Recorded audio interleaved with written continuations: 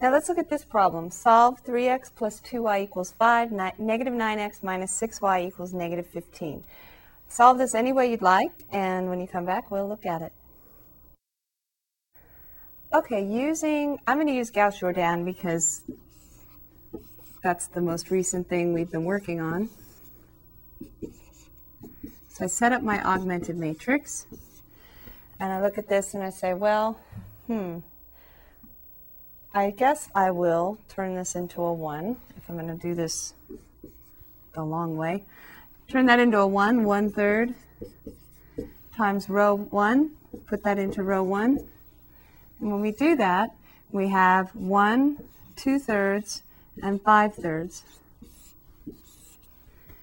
And then I need to get a 0 underneath the 1 next. So if I do 2 steps at once, if I take positive 9 times the first row added to the negative 9, that'll give me 0. So I'm going to take 9 times my new row 1, add it to row 2, and put it into row 2.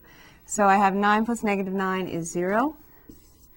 And then I have 9 times 2/3 is not as bad as you think. Up here, 9 times 2/3 reduces down to just 6. 2/3 of 9 is 6. So we have 6 plus a negative 6 right here will give us 0 again. And the last one, if I take 9 times 5/3, by the way, when you get these two zeros, it might be tempting to think right away, no solution, just like that last example. But we do want to see what's in this last entry in that second row. So we want to take 9 times 5/3. Again, nicely, the 3 goes into the 9 3 times. 3 times 5 is 15. 15 plus negative 15 gives me 0 again. Now here, I have 0 equals 0. Now, back where I come from, growing up in Southern California, they used to have a phrase. It was not very nice, but stuck in my head. No duh. 0 equals 0. They would say, well, no duh, right? And so, always looking for a way to remember things, I do tell my students, this is like the no duh line. What we officially say in math speak is we have no new information from this line. This row, 0 plus 0 equals 0, does not tell us anything new.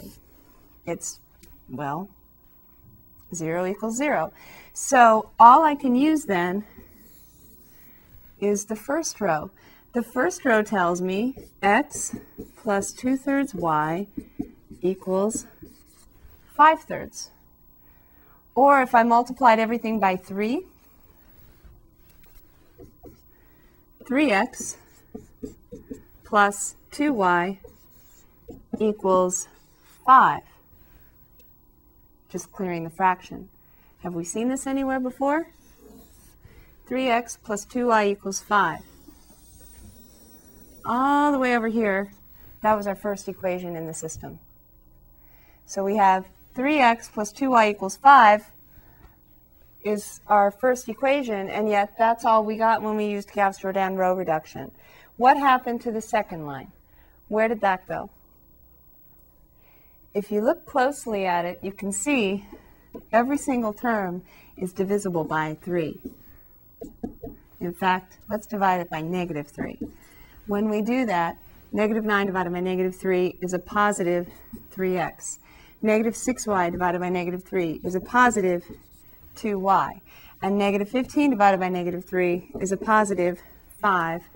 3x plus 2y equals 5.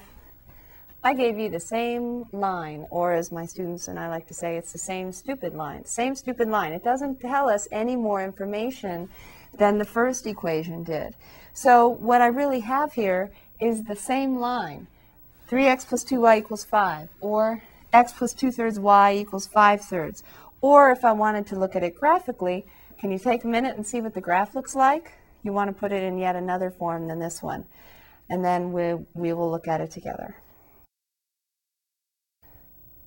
Putting the first equation into slope-intercept form, solving for y, we have 2y equals negative 3x plus 5.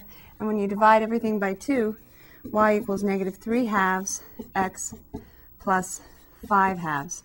If you do the same with the second equation, negative 6y equals positive 9x minus 15, and then you divide everything by negative 6, you get y equals negative 9 over 6 is negative 3 halves x, and then negative 15 over 6 is negative 5, we're divided by negative 6. Negative 15 divided by negative 6 is positive 15 over 6, which reduces down to positive 5 halves.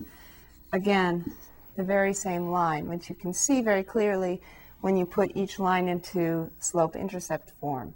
The only problem is, with 2 dimensions, sometimes it's going to take you a few minutes to put it into slope-intercept form, and so sometimes you'll just end up trying to solve it, and then you'll realize once you're near the end that you have the same line. You're going to get 0 equals 0 in that last row, or possibly even another row, usually the last one, and that's going to tell you that you have the same line. Now, what does that mean in terms of solution? Having the same line, I haven't identified what my solution is yet. And to help me think about it, it does help to look at the graph. I think sometimes we forget what an equation of a line really represents. We have the intercept of 5 halves, and then we have a slope of negative 3 halves, so negative 1.5. So more steep and down than a slope of negative 1. So something like that might be this line. Now, a solution to a system of equations is usually, if we think about just any general example where we have cost equals revenue or something like that, the solution to the system is a point of intersection.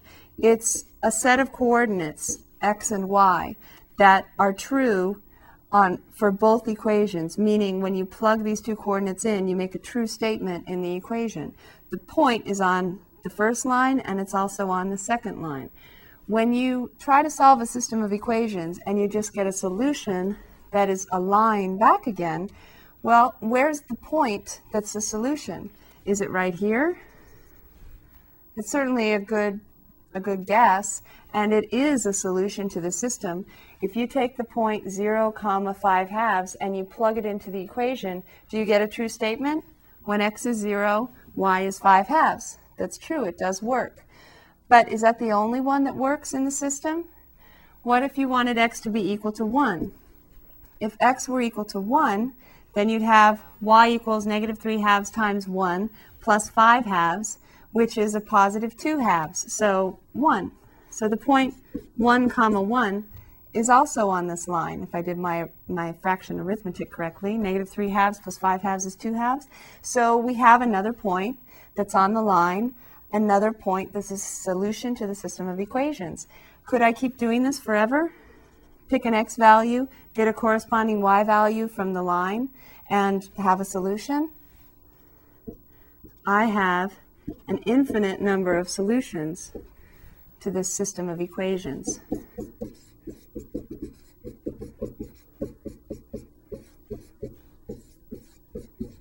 Hence, half of the title of this section. Systems with infinite number of solutions.